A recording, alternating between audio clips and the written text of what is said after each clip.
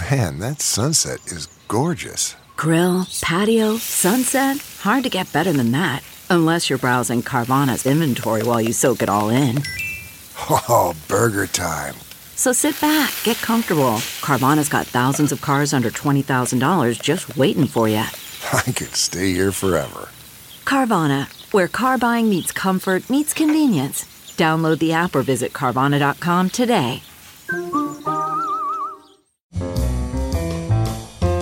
This is Merriam-Webster's Word of the Day podcast for Monday, August 29th.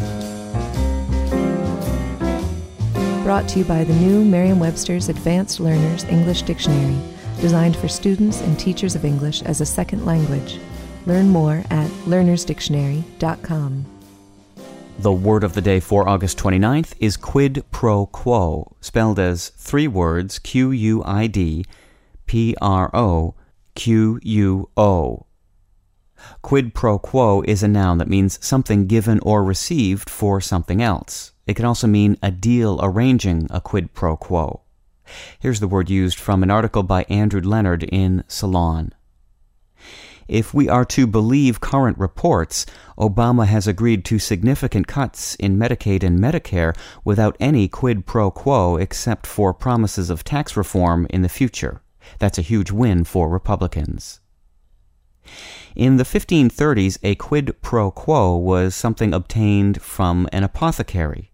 That's because when quid pro quo, the new Latin term for something, was first used in English, it referred to the process of substituting one medicine for another, whether intentionally and sometimes fraudulently or accidentally.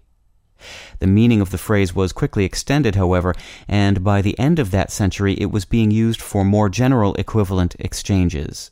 These days it often occurs in legal contexts. I'm Peter Sokolowski with your Word of the Day. Visit the all-new learnersdictionary.com, the ultimate online home for teachers and learners of English. A free online dictionary, audio pronunciations, custom study lists, and interactive exercises are available now at learnersdictionary.com.